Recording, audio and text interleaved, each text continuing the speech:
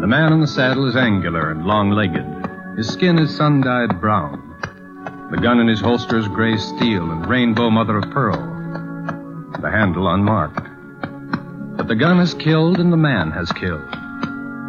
People call them both the six-shooter. Around Dodge City and in the territory on West, there's just one way to handle the killers and the spoilers. And that's with a U.S. Marshal and the smell of gun smoke.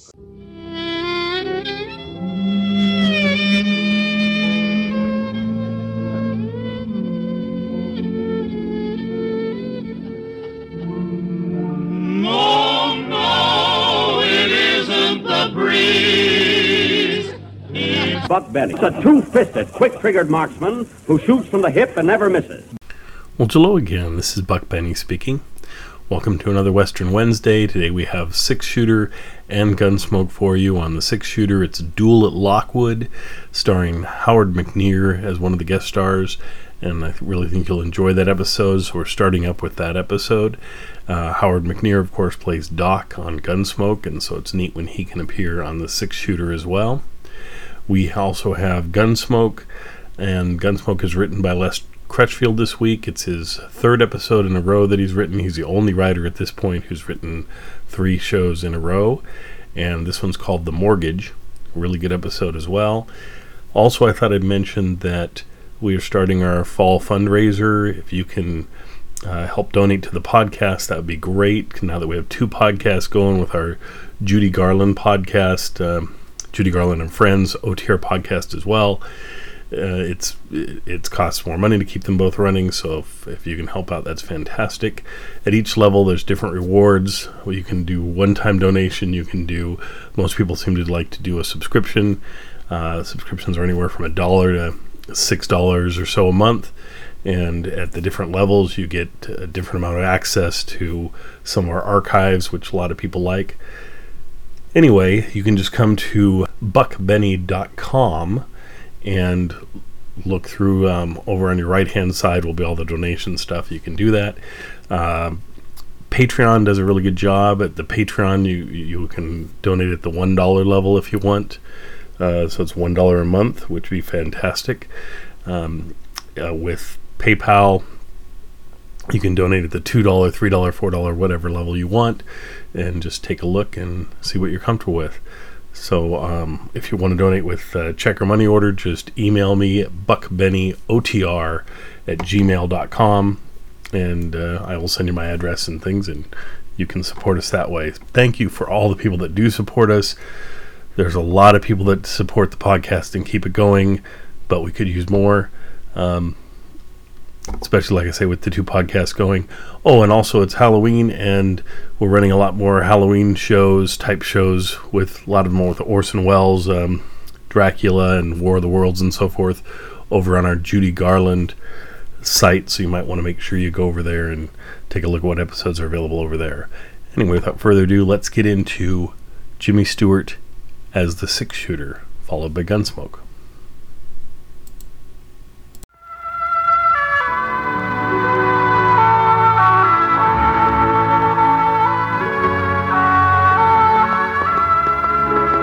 The man in the saddle is angular and long-legged. His skin is sun-dyed brown. The gun in his holster is gray steel and rainbow mother-of-pearl. Its handle, unmarked.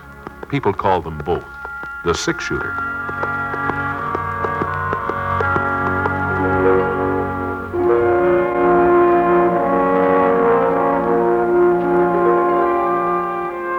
James Stewart as the six-shooter.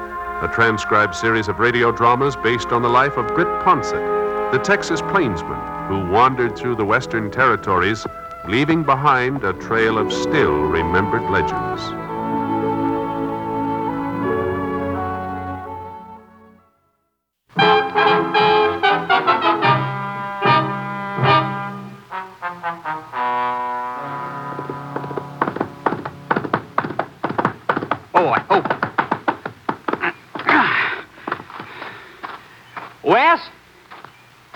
Wes! What are you hollering about, Jim Cassidy? I'm looking for Wes, Miss Singer. You know where I can find him? Lockwood, maybe. No, ma'am. He ain't in town this morning. I just come from there. The jail in Lockwood. That's where he might be. Now, Miss Singer, Wes ain't in jail no more. That's all over now. All over. Sure. And nobody's apt to try arresting him again, either. They'll arrest him again, Jim, someday. Don't make no mistake about that. They'll arrest him or they'll kill him. We all gotta go sooner or later, Granny. Oh, Wes, But if I was as close to my time as you are to yours, I wouldn't be talking about killing and dying so much. Your time's closer than you think, Wes. Maybe even closer than mine. Doggone it, Wes.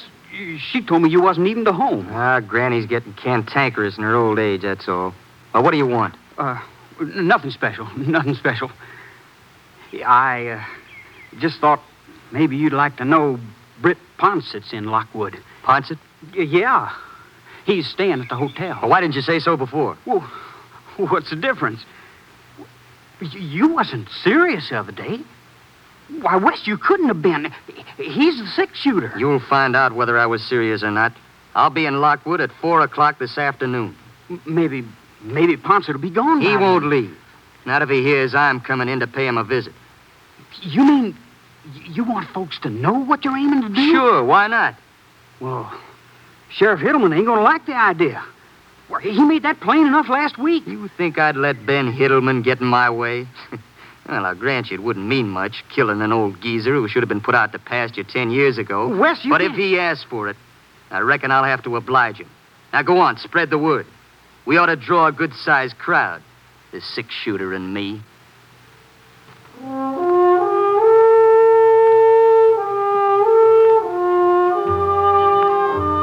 Well, as soon as we'd finished fencing in the last couple of thousand acres on the Tip-Top Ranch, old man Jeffer sent me into Lockwood to get some signs printed up.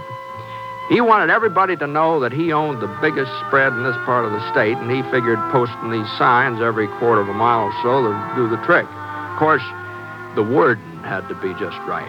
He wrote it all down so I wouldn't forget it. Tip-Top Ranch, property of Rex Jeffers. Keep out. This means you. Trespassers will be shot at sight. If you ain't able to read this notice, keep out anyway. Rex Jeffers means what he says. Signed, Rex Jeffers. It's Thursday night when I got into town, and the office of the Lockwood Clarion was closed. But first thing Friday morning, I headed over to give Pete Drum the order. Pete was the owner of the Clarion. What in thunder's Rex thinking of, Britt? Folks all know where the Tip-Top starts in and where it leaves off. Besides, I thought he had a fence around it now. He has, but I guess maybe Rex feels that ain't enough. Oh, 2,000 posters, just so we can see his name in print. All right, I'll do him. But it'll cost him $15. That's my price. $15? Can't be done for a cent less. Paper's expensive, Britt. Well, how soon do you figure you can get at it, Pete? Oh, I don't know. I got me a few more of these auction handbills to run off. Then I suppose I can shift over to your order. Well, it's a good thing you're coming to town today. Oh? Monday, I start getting ready for next week's paper. That ties me up clear into Thursday morning.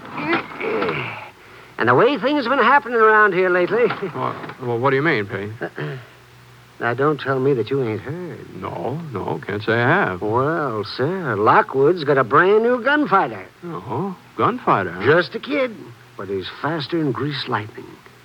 The first thing you know, Wes Singer will be just about as well known as Sam Bass or Bill Longley or any of the rest of them dead eyes. Wes Singer? 2 killings in less than a month. That's what he's got to his credit so far. Mm-hmm. Wyatt Barker. He was the first. Wyatt and Wes got into some kind of a mix-up over to Charlie Jensen's place. Well, sir, Wes beat him to the draw and pumped 4 shots into Wyatt's body before it even hit the floor. You don't say. And afterwards, he just stood around there and he waited for Sheriff Hiddleman to take him in for questioning. Why, he acted like he didn't have a worry in the world. And as things worked out, he was right. There wasn't nothing the sheriff could charge him with, seeing as how Wyatt was already drawing his gun when Wes cut loose. Mm-hmm. Oh, guess that's enough of them handbills. Now, there. Now, what happened to that paper you gave me, Fred? Oh, that? Well, you know the wording on it for your posters? Oh, here it is. Right here. Yeah, thank you. Now, let's see. I suppose Rex Jeffers wants his name in the biggest type I've got. Yeah, I reckon he'd like to have it stand out good and plain. Oh, yes, he would. Well, I guess this'll have to do. It was big enough for Lincoln's assassination. It ought to be big enough for Rex. Anyhow, like I was saying, folks just didn't know what to make of Wes Singer and the way he'd killed Wyatt Barker. They wasn't sure whether it was one of those times when a young fella just sort of flies off the handle and then settles down again afterwards. Or if Wes would take up gunslinging for a whole career. About 10 days later, they found out. Yeah. It was on a Wednesday when he come riding down Main Street again. And we was all kind of curious to see how he'd behave, so some of us sort of moseyed over to Charlie Johnson's place when he went inside. And we'd no more than got there before he was in a mix-up with Todd Apple. That's so. Britt, I tell you, if I hadn't seen it myself, I wouldn't have believed it. Wes outdrew Todd by almost a full second. Now, you got to give the devil his due. Wes Singer is a fast man with a six-shooter. And I ought to know. I've seen the best. I've seen that gun of yours in action, Brett. Well, that was some time ago. Oh, you're still walking around on your hind legs? That's a pretty good sign you ain't completely out of practice. Well, what about the sheriff? Didn't he arrest young Singer after the second shooting? Oh, sure. He arrested him. Take a look at last week's Clarion. Let's see. Oh, it's right there on the counter behind you there. Oh, is it Wes Singer acquitted? Jury finds Todd Apple killing was self-defense. Huh. Well, I guess they had to rule it that way since both men was armed, but Sheriff Hiddleman, he sure didn't like it. He told Wes the next time he come into town stirring up trouble, he wouldn't be alive for no trial afterwards. Well, Ben Hiddleman's a man of his word. Singer ought to know that. Sheriff ain't as young as he used to be, Britt, and he slowed down some these last few years. He slowed down a lot. Well, you take last winter when he went after Jake Gordon. If Jake's gun hadn't jammed, Ben wouldn't be here now. And believe me, Jake couldn't hold a candle to young Singer. No, not a candle. Doggone it, what happened to that other cave? I was sure I had two of them. Speaking of the sheriff, I think maybe I'll wander over and see how he's getting along. His office still around the corner here? Yeah, same place as always. I'll drop back and see you later, please. Okay, Britt. But you take it easy. Well, Lockwood never had been what you might call a real peaceful town. They'd had their share of gunfighters and shootings, no doubt about that. But Ben Hillman, he'd managed to keep things pretty well under control, so I figured he'd find some way of handling this Wes Singer. As I turned the corner, I got a little glimpse of Ben through the side window of his office. He was putting on his hat, getting ready to go out somewhere. George Pete was right. Ben had aged. Even more than I expected. He was carrying some extra weight around his middle, too. Maybe that's what made him look shorter than I remembered him. His mustache had turned to kind of a brownish gray. Well, I opened the door and stepped inside, and for a minute or so, Ben didn't say anything. He just sort of stared at me, frowning. And then he sighed and took off his Stetson. Hello, Britt. Hi, Ben. I heard you was in town. I'm just going to start looking for you. Oh, well, I guess I saved you the trouble, huh? Yeah. How long you figure on staying in Lockwood, Britt? Oh, the rest of the day, maybe part of tomorrow. Depends on how fast Pete Drum finishes up some printing he's doing for me. Well, what's the matter? You anxious to get rid of me? No. If you was to run off now, that'd turn him into a holy terror for certain. He'd say you left because you was scared of him. Holding him back after that. Well, now, just what the Sam Hill are you talking about, Ben? You ever hear of a fellow called Wes Singer? Lives out east of town? Yeah. Pete was just telling me about him. Well, it seems he's spoiling for a gunfight with you. With me? Yes. Why, I never laid eyes on the man in my life. Well, he knows you, at least by reputation. Oh. He got to shooting off his mouth the other day, telling some of his pals how he could out-trigger any man in the state. One of the boys who was listening brung up your name, said he'd bet you could teach Wes a few things about slapping leather. I see. Of course, Wes had to back up his bragging. He told him if he was ever to come around Lockwood, he'd show him who was the best shot. He'd show everybody. Oh, well, I imagine that's just so much talk. At the time, maybe. But you're in town now. And if Wes don't do something about it, well, he ain't going to look like much. Besides, you're kind of a tempting target, Britt. Well, what are you talking about, Ben? You're the six-shooter, aren't you? Any young gunfighter who put a bullet into you, well, that'd give him a real claim to fame. Oh, well, it's crazy, Ben. He doesn't have any cause to pick a fight with me. They're all crazy, Britt. Gunslingers like Wes. The idea of getting killed themselves, it don't even enter their heads. If it did, they wouldn't be gunslingers. Well, you better get over to the hotel. Hmm? The word is Singer will get to town around 4 o'clock. I want you out of the way until I've finished with him. Until you finish with him? I warned him the next time he come into Lockwood on the prod, he'd have to answer to me. Oh. You gonna shoot it out with him? If I have to. You sure you can handle him, Ben? Of course I can. No, Britt. No, I ain't sure. He's young. And he's awful fast. Yeah, that's what Pete said. But I gotta try. And if it turns out that I ain't still man enough, well, I always knew that sooner or later one of them would come along who was younger and faster. Now, listen, Ben, you know, he's gunning for me, not you. That ain't the point, Britt. I'm the one who laid down the law. Told him what I'd do if he ever tried to pull off another shooting spree. Sure, I know. So it's my job to stop him. Oh, you might be a better match for Wes. I don't deny that. And if he should get past me, not that he will, you understand, but if he should, well, then... Yeah? But I just couldn't step back and let you take him on first. Why, folks would never pay no heed to me afterward. They'd say I'd talked big to Wes, but it was your gun he'd listened to. You see my point, don't you? Yeah. Yeah, I see your point, Ben.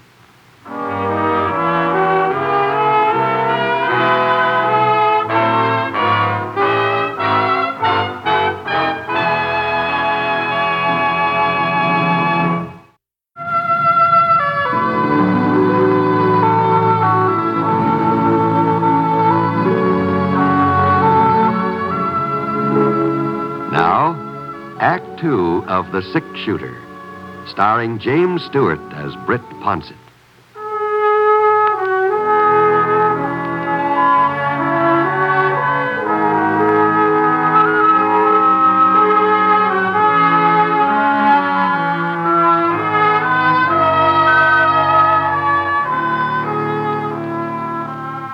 You sure couldn't blame Ben for feeling the way he did. He was the sheriff, and if Wes Singer came into Lockwood bound and determined to have another gunfight, well, Ben would just have to take a stand, that's all.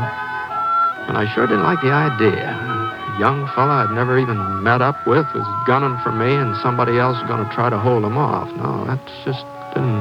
Not that I was anxious to get mixed up with him or anything, but I just... Well... Anyway, as long as Ben had made up his mind, there wasn't much I could do about it one way or the other, at least for the time being. So I moseyed over to the hotel.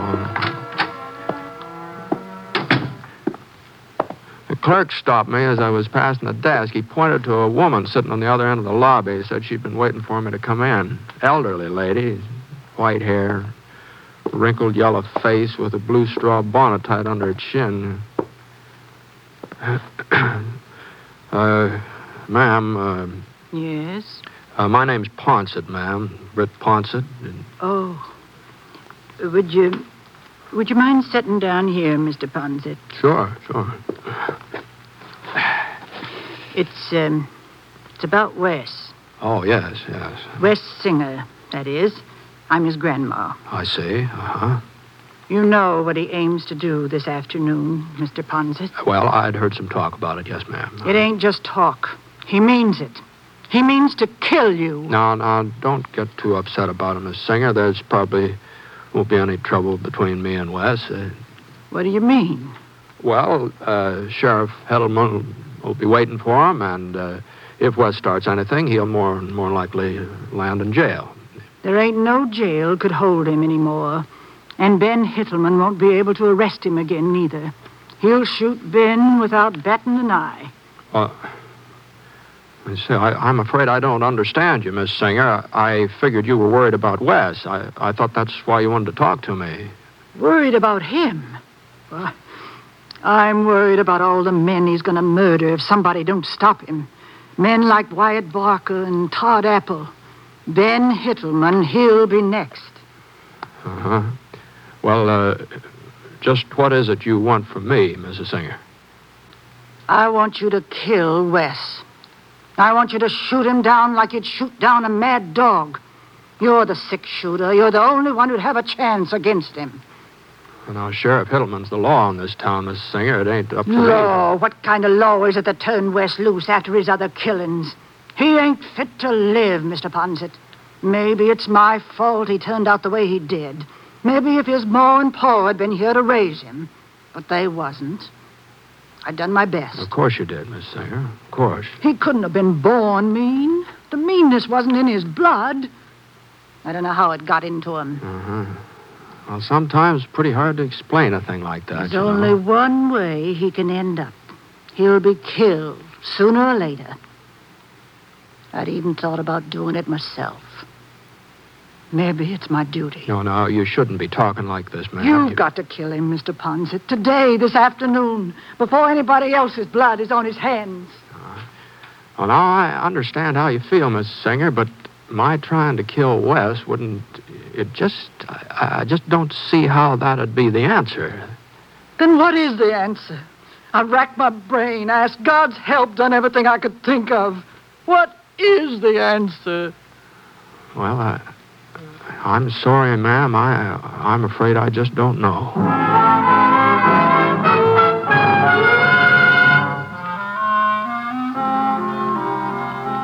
It was about 3 o'clock in the afternoon when Mrs. Singer left the hotel. I watched her get into her buggy and drive off. She sat there stiff, tall, her eyes straight ahead, not looking one way or the other. And I waited until she dwindled down to just a little speck, and then I walked outside.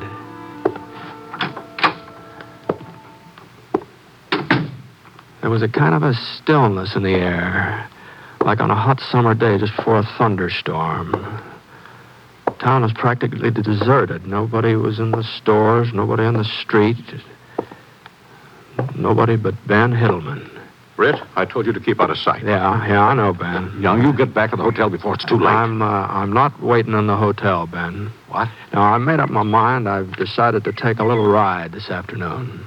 A ride? What are you talking about? Well, I thought maybe I'd head over that way, toward those hills over there. And run right into Wes Singer? Well, I suppose we might meet up if he's coming in that direction. You know darn well he's coming from that direction. I told you he lives east of town. Now that I think of it, I guess you did, yeah. Well, I'll be seeing you. Now, you listen to me, Britt. Now, I have listened to you, and I see your point, Ben. If there's a gunfight here in Lockwood, or if it looks like there's going to be one, well, it's up to you to do something about it. Well, ain't that what I've been telling you? Sure, yeah. But on the other hand, whatever happens outside of town, beyond the city limits, that is, well, I don't see that that's any of your business. Officially, no, but... Well? Britt, I won't let you do it. I know what'll happen between you and Singer. If you do get the draw on him, you'll hold off. You won't kill him. But if he gets the draw on you... So long, Ben. Britt!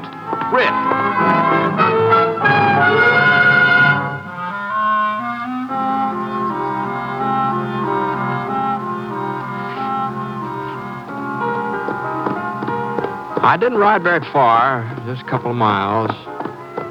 Then I reined up near a clump of spruce. Whoa, boy. Whoa, Scar. Scar wandered around nibbling at some tufts of dried up grass. I settled down in the shade to wait.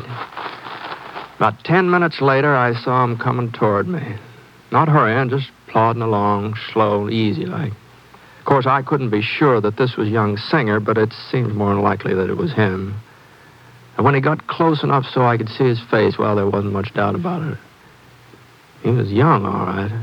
Appeared to be younger than his years, just a kid. Not a bad-looking boy, either. But there was something about his eyes and the way they kept darting from side to side like an animal on the prowl. Oh, when he saw me, he reined up and slid out of the saddle. Howdy. You right out here from Lockwood, mister? That's right. I hear Britt Ponsett's in town. Is that a fact? He was in town. Was? I might have known he'd run out on me. You got any idea which way he headed? Yeah. I'm Britt Ponsett. What? That's right. There's something I can do for you?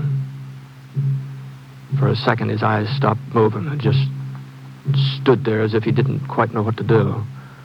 But it didn't take him long to make up his mind. His right hand whipped down toward his holster so fast that it was all I could do to get hold of the shotgun before he finished his draw. And even then, it looked like he might just go ahead and squeeze the trigger, but he managed to hold himself back. We weren't more than about 8 feet apart, just staring at each other.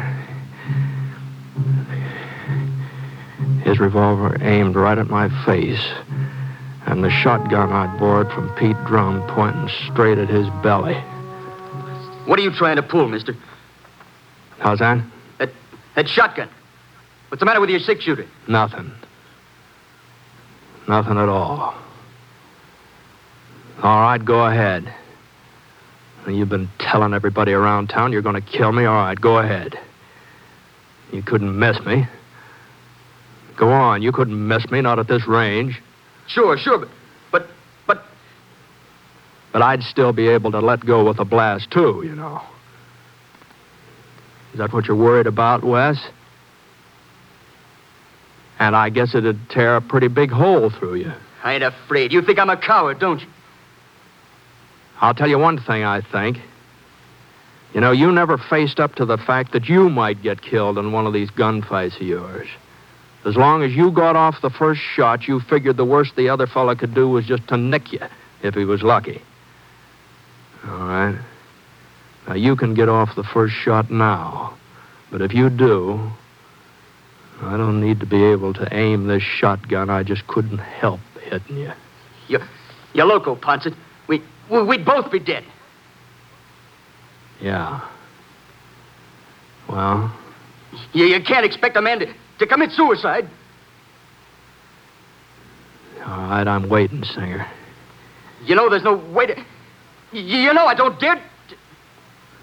That's right. But what do you expect me to do?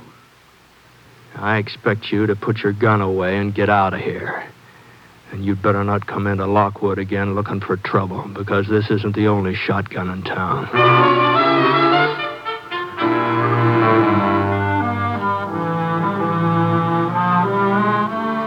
Well, after a minute or so, he turned and he climbed on his horse. And I don't know for sure what happened to him after that. I heard that he moved on farther west and finally got into a gunfight with somebody who outdrew him. I guess it was bound to happen, of course. I just don't understand what gets into a fellow like him.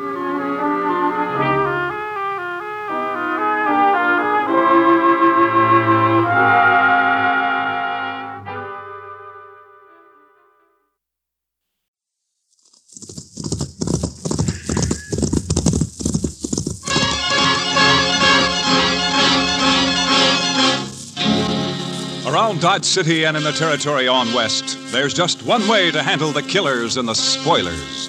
And that's with a U.S. Marshal and the smell of gun smoke.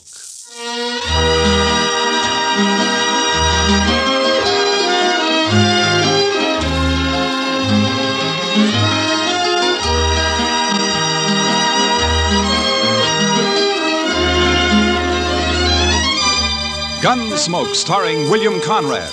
The story of the violence that moved west with young America. The story of a man who moved with it. Matt Dillon, United States Marshal.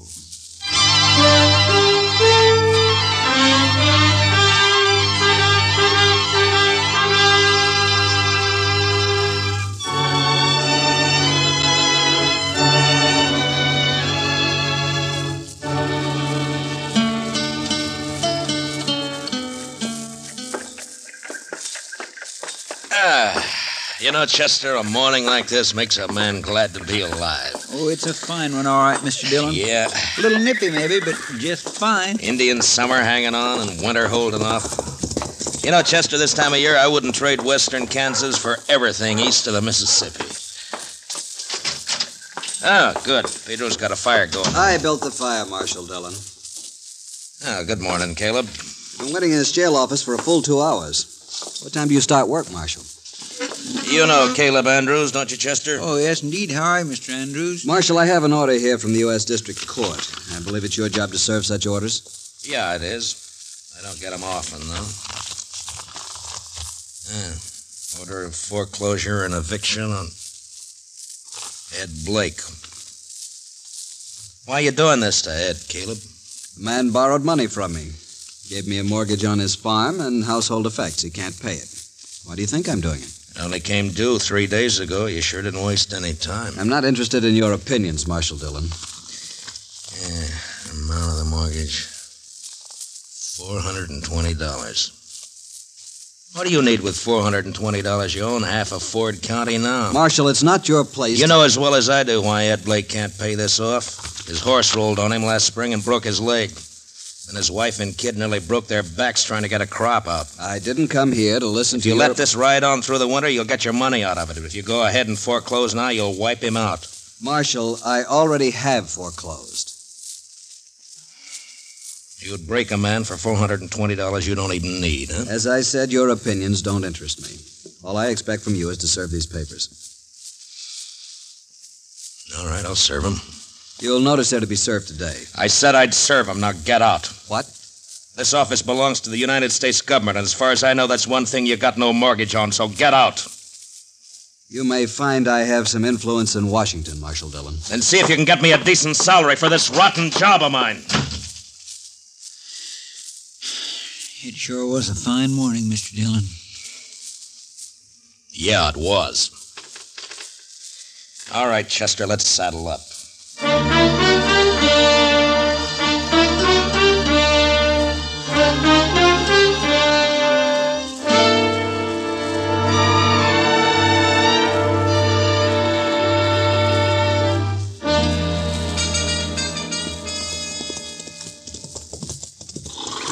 This is one job I purely wish we didn't have to do, Mr. Dillon. Yeah. My, this sure is a nice farm. Ed and Martha have put in a lot of work here the last 4 years. We don't have any choice, Chester. Yes, sir, I know. It's a downright shame, though. Hey, Marshal! Oh, boy. Wow. Hi, Jimmy.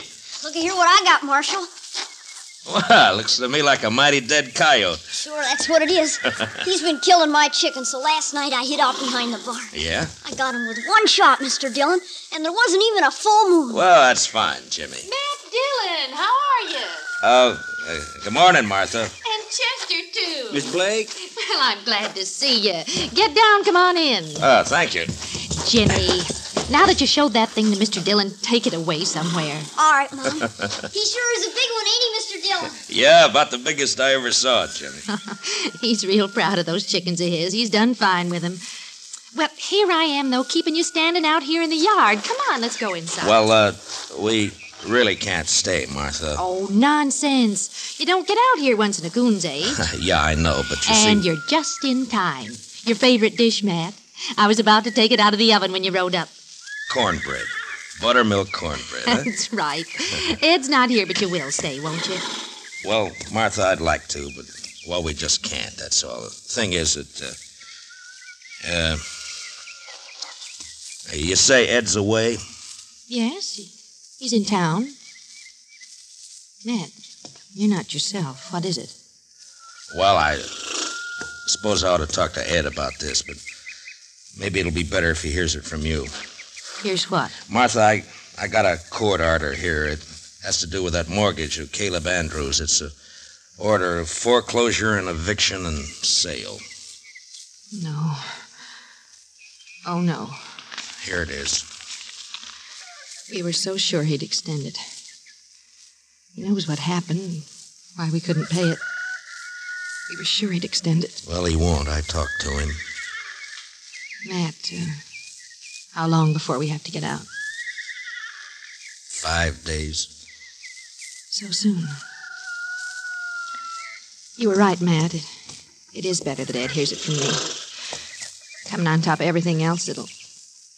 Well, I can't let it break him. I just can't let it break him. Martha, if there's anything I can do, you let me know, huh? Matt, I don't blame you for this. I understand. Well, come on in now and have some cornbread with us. Well, I couldn't. I'm sorry. Thank you anyway, Martha, but I just couldn't.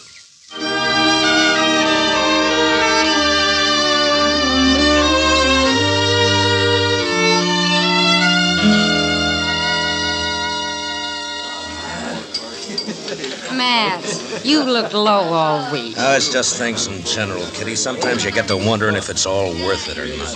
The Blakes, huh? Chester was telling me. Chester talks too much. It's not your fault, Matt. Somebody had to serve the order. Somebody has to be hangman, too. Life's never all good, Matt. There's always a little bad in it. Well, in my job, it's more than a little. Try making your living sometime as a dance hall girl. Yeah, I guess. But when you gotta go out and boot somebody like the Blakes off their land and out of their home, then you start wondering what's right and what's wrong, and so... Well, if you find out, Matt, let me know. I've always... Oh, there you are, Marshal. I stopped by the jail. Well, all right, Caleb. What's on your mind? That Blake family, Marshal, they were supposed to vacate today.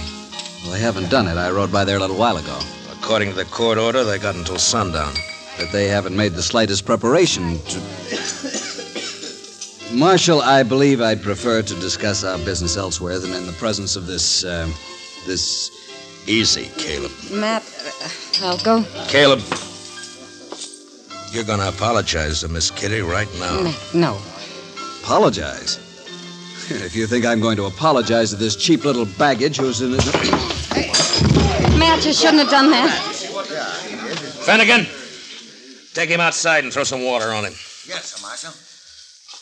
Why not, Kitty? He had it coming to him. He'll do everything he can to hurt you now.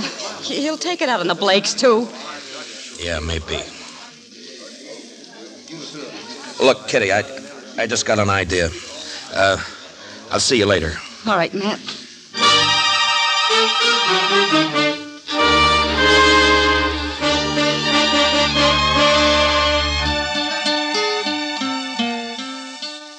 But, Matt, the mere fact a man runs a bank doesn't always mean he's got a free hand in everything he does. A bank has stockholders, a board of directors. I've got to listen to them. I think they'd approve the loan, Clem. Another thing, Caleb Andrews is the biggest account I've got. If I crossed him by taking this loan you suggest, Matt, he'd break me. I see. All right, Clem. Forget it. Matt, I realize I'm under obligation to you. You saved my life that time the James brothers held me up. Saved the bank, too, in fact. But that was part of my job, Clem. There's no obligation. I was just asking you as a friend to help out another friend. Matt, I'd like to do it, but I just can't. Don't you see? Yeah, sure, Clem. I see. Just forget it. Gotta think of my wife and the two girls. Yeah, of course you have. It's not that I don't want to. I understand, Clem. I really do. Forget it.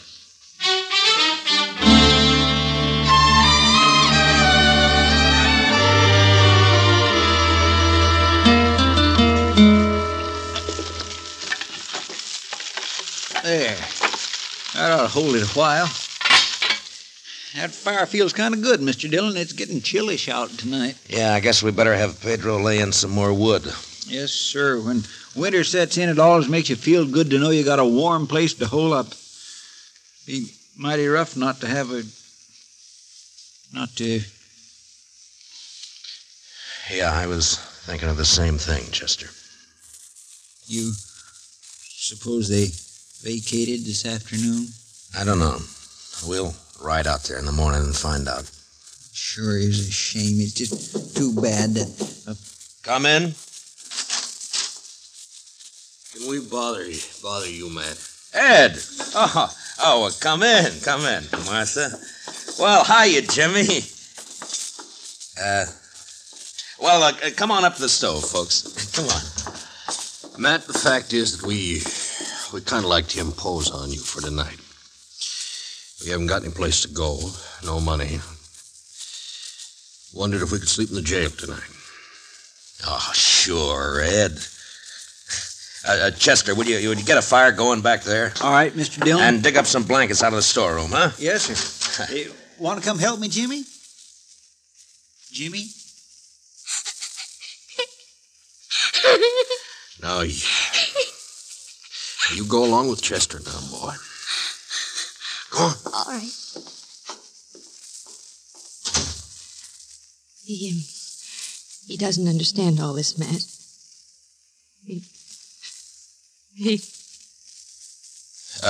Ed, we may as well get your stuff out of the wagon, I guess. Well, there ain't any wagon, Matt. We walked into town. 6 miles? With that leg? I know, but that wagon, the horses, all the household goods, they're all covered by that mortgage. We didn't take anything. Except the clothes on our backs. Ah, so help me, Ed. So help me if I It's all right, Matt. We know how you feel. But after all, we started with nothing before. We can do it again. But there's no reason you should have to. We do have to, though. And that's that. Ed and I can accept it. We're not bitter any longer. Jimmy can't understand. He's been carrying on pretty bad, but he's just a boy. And in time, he'll be able Mr. Dillon? Yeah, what is it, Chester? It's Jimmy. He grabbed a rifle from off the rack and took out the back way. I couldn't stop him. What? Where on earth's he going? I think I know where he's going. Heaven help Caleb Andrews if we don't catch him.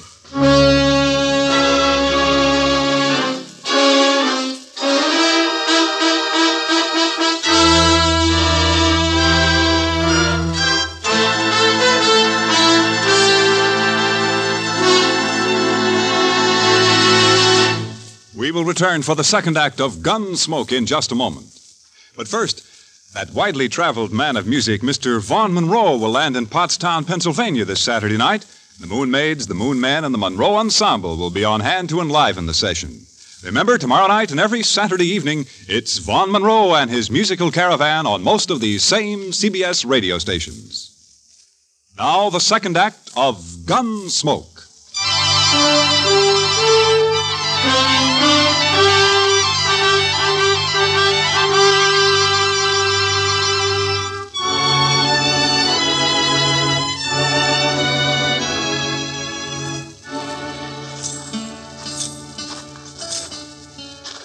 That's Mr. Andrews' house there on the corner.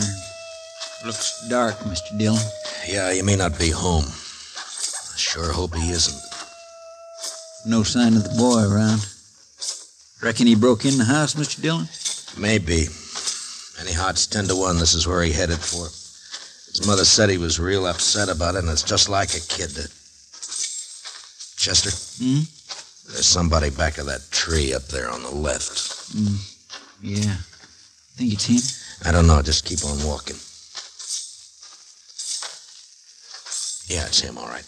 I can see the moonlight on the rifle barrel. Will we try to rush him, Mr. Dillon? Well, not unless you're thinking of suicide. I'm going to talk to him, Chester. Jimmy? It's me, Matt Dillon. Go away, Mr. Dillon. Better go away now. Don't bother me. I can't do that, Jimmy. You're a friend of mine, and I figure you're waiting here to do something that you'd be sorry for, and I can't let you do that. Nothing you can do about it, Mr. Dillon. I got a gun here and I'm gonna kill him. You go away now and leave me alone. Jimmy, I know how you feel. I don't like Caleb either, but killing him's no answer. You folks feel bad enough already. Think how it would hurt him if you did. Stop, Mr. Dillon. Now stay where you are. Don't come any closer. I have to, Jimmy. It's my job. So if you're going through with this, I guess you'll have to kill me first. No, Mr. Dillon. Now stay back. I'm sorry, Jimmy. I don't have a choice. But you do. No. I couldn't shoot you, Mr. Dillon. You know that. Sure. I knew you couldn't. I kept waking up nights and hearing Mom crying. Dad would sit up all night without the lamp lit, no fire, not saying anything, just sitting. Easy now, Jimmy. Why is he doing it to us, Mr. Dillon? Jimmy, listen to me. Will you do something for a friend? Yeah. If you say so. All right. Then take that rifle back to the jail and put it in the rack and go to bed. Now, you promise? Yeah. I promise, Mr. Dillon. I'm sorry. I'll do like you say. You're all right, Jimmy. Good night, son.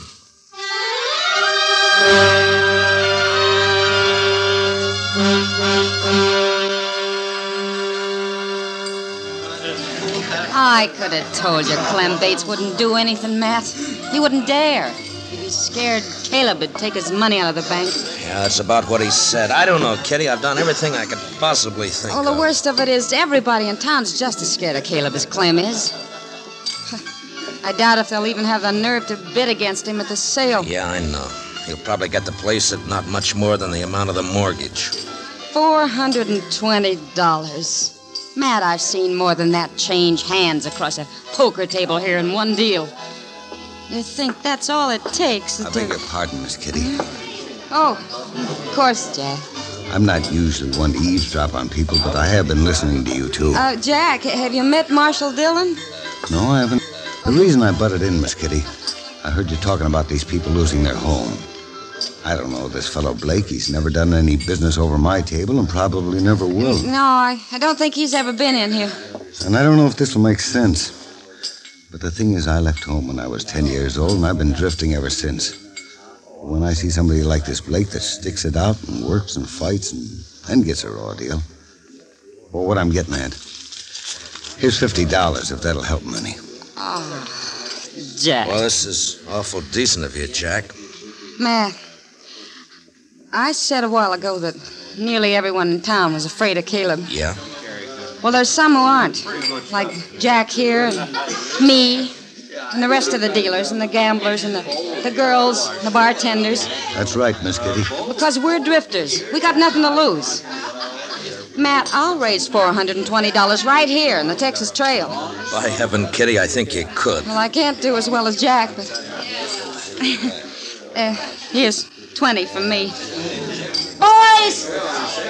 Everybody! Now listen to me for a minute. I got something to say.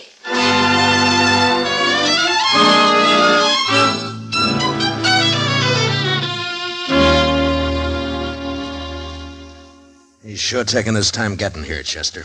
Well, I told him what you said, Mr. Dillon. Well, that ought to bring him on the run, if anything will. Anytime Caleb figures he's about to lose $1 or $2, it's hitting him where it hurts. The Blakes turned in for the night? Yeah, I guess so. It's been quiet back there for the last few. Marshal, what's this all about?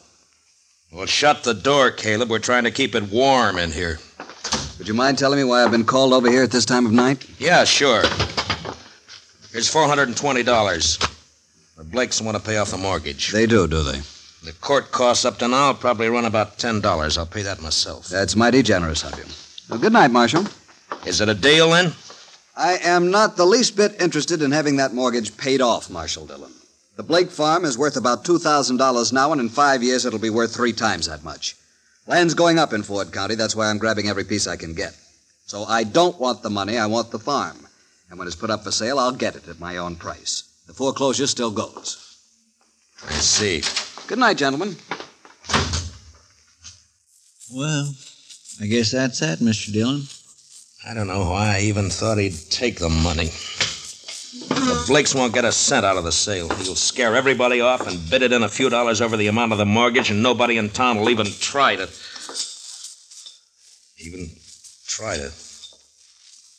Try to what, Mr. Dillon? Chester, I'm going over and wake up Clem Bates. I got an idea, and if it works, we'll hold that sale at noon tomorrow. That's pretty short notice to find an auctioneer. I don't need an auctioneer, Chester. This one I'm going to run myself.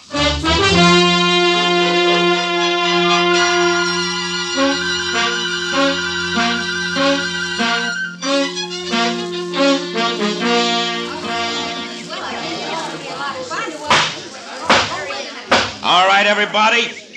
All right. Now, all of you know what we're here for.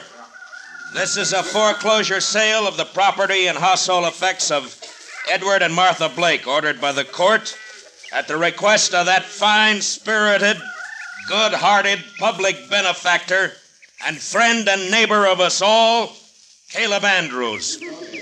Marshal Dillon, I refuse to tolerate this Caleb, type of I thing. think we better get one thing straight right now. The law tells me I gotta conduct this sale, but the law doesn't tell me what I gotta say while I'm conducting it. Get on with it. Get on with the sale. All right. Now, the first item I'm offering is a breadboard. Ms. Blake tells me she's used this for nearly 10 years. That's a lot of loaves of bread, a lot of years. As you can see, it's pretty badly battered up. I doubt if it'd be worth much to anybody unless they were used to it. Suppose we started at 50 cents. Is there anybody here low enough to bid 50 cents for Mrs. Blake's breadboard? How about you, Caleb? I'm not interested in the item. Get on with the sale. Anybody else? No? All right, then. The second item. It's a crib. Now, you'll notice it's handmade. Rough construction. Never been painted. And it's been well used. Ed built it himself 12 years ago, just before Jimmy was born. There are teeth marks all over the slats here, but that doesn't really hurt anything. There are Marshal Dillon, may I suggest you lump the household effects together and offer them as one bulk item? I'm sorry, Caleb. I'd rather offer them one at a time. Yes. Unless, of course, you'd care to waive all claim to the household effects and withdraw them from the order of foreclosure. I waive the claim. The household goods are withdrawn. Now get on to the house and land. So ordered. Now, the item offered is 160 acres of tillable land, a 4-room house, and a barn. I won't read through the description. You all know the property. It's a good farm. The amount of the mortgage is $420, held by Caleb Andrews. All right, the bidding's open. What am I offered? $450. I have $450 from Caleb Andrews. Do I hear another bid? Oh, the farm's worth $2,000. You're going to let him have it for $450? How about another bidder? Mr. Dillon? Yeah, what is it, Chester? Well, I've been thinking some lately of getting me a little place like this and settling down. I'll bid $1,000. I have $1,000. Do I hear another bid? It's a trick. He doesn't want this place. $1,000. Going once? $1,200. Caleb Andrews bids $1,200. What do you say, Chester? Well, sir, I think I kind of like this farm. $1,500. This is ridiculous. The bid is $1,500. Going once. Going twice. $1,600. $1,600 from Mr. Andrews. Chester? $8,420. He never had that much money in his whole life. Do I hear another bid? Oh, what do you say, Caleb? Do you think I'm a fool? Going once, going twice. Sold. The Chester Proudfoot for $8,420. The buyer will come forward and complete the sale.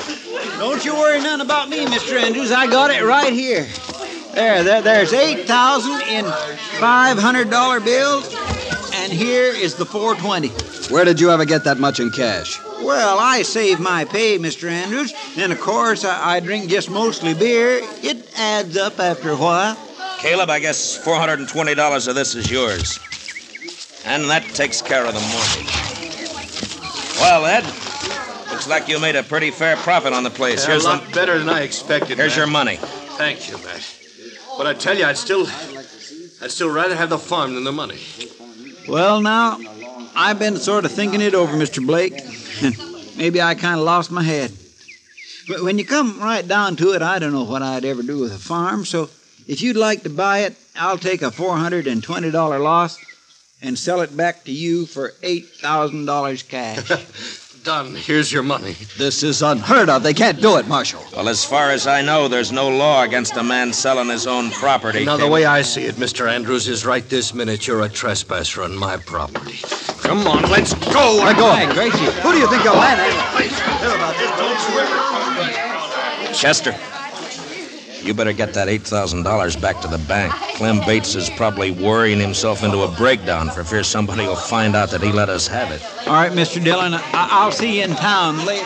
Yeah. Oh, Matt, I don't know how we can ever thank you for what you've done. Not me, Martha. Thank the bunch that work at the Texas Trail. You know, they're bums and drifters, most of them. But when Kitty told them the story, they really came through. We'll pay it back, Matt, every cent of it. And, well, that girl, Kitty, I guess I've said some hard things about her in the past, but... Matt, will you ask her to come out to dinner some afternoon? What? I'd like to thank her myself. Sure, Martha. I'll ask her. And I think she'll appreciate that more than you'll ever know.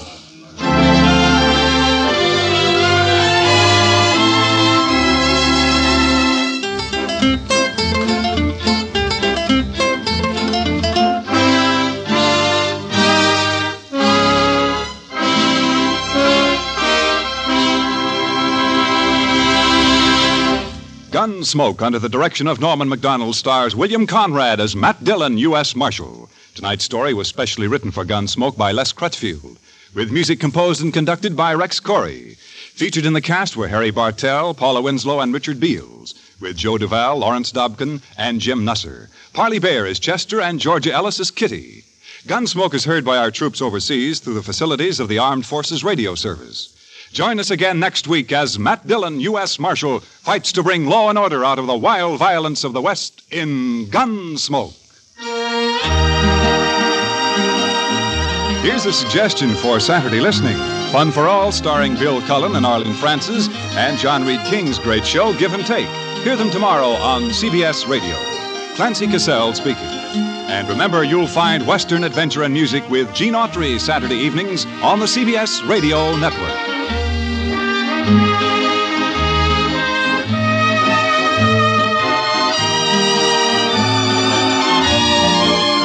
Mm-hmm.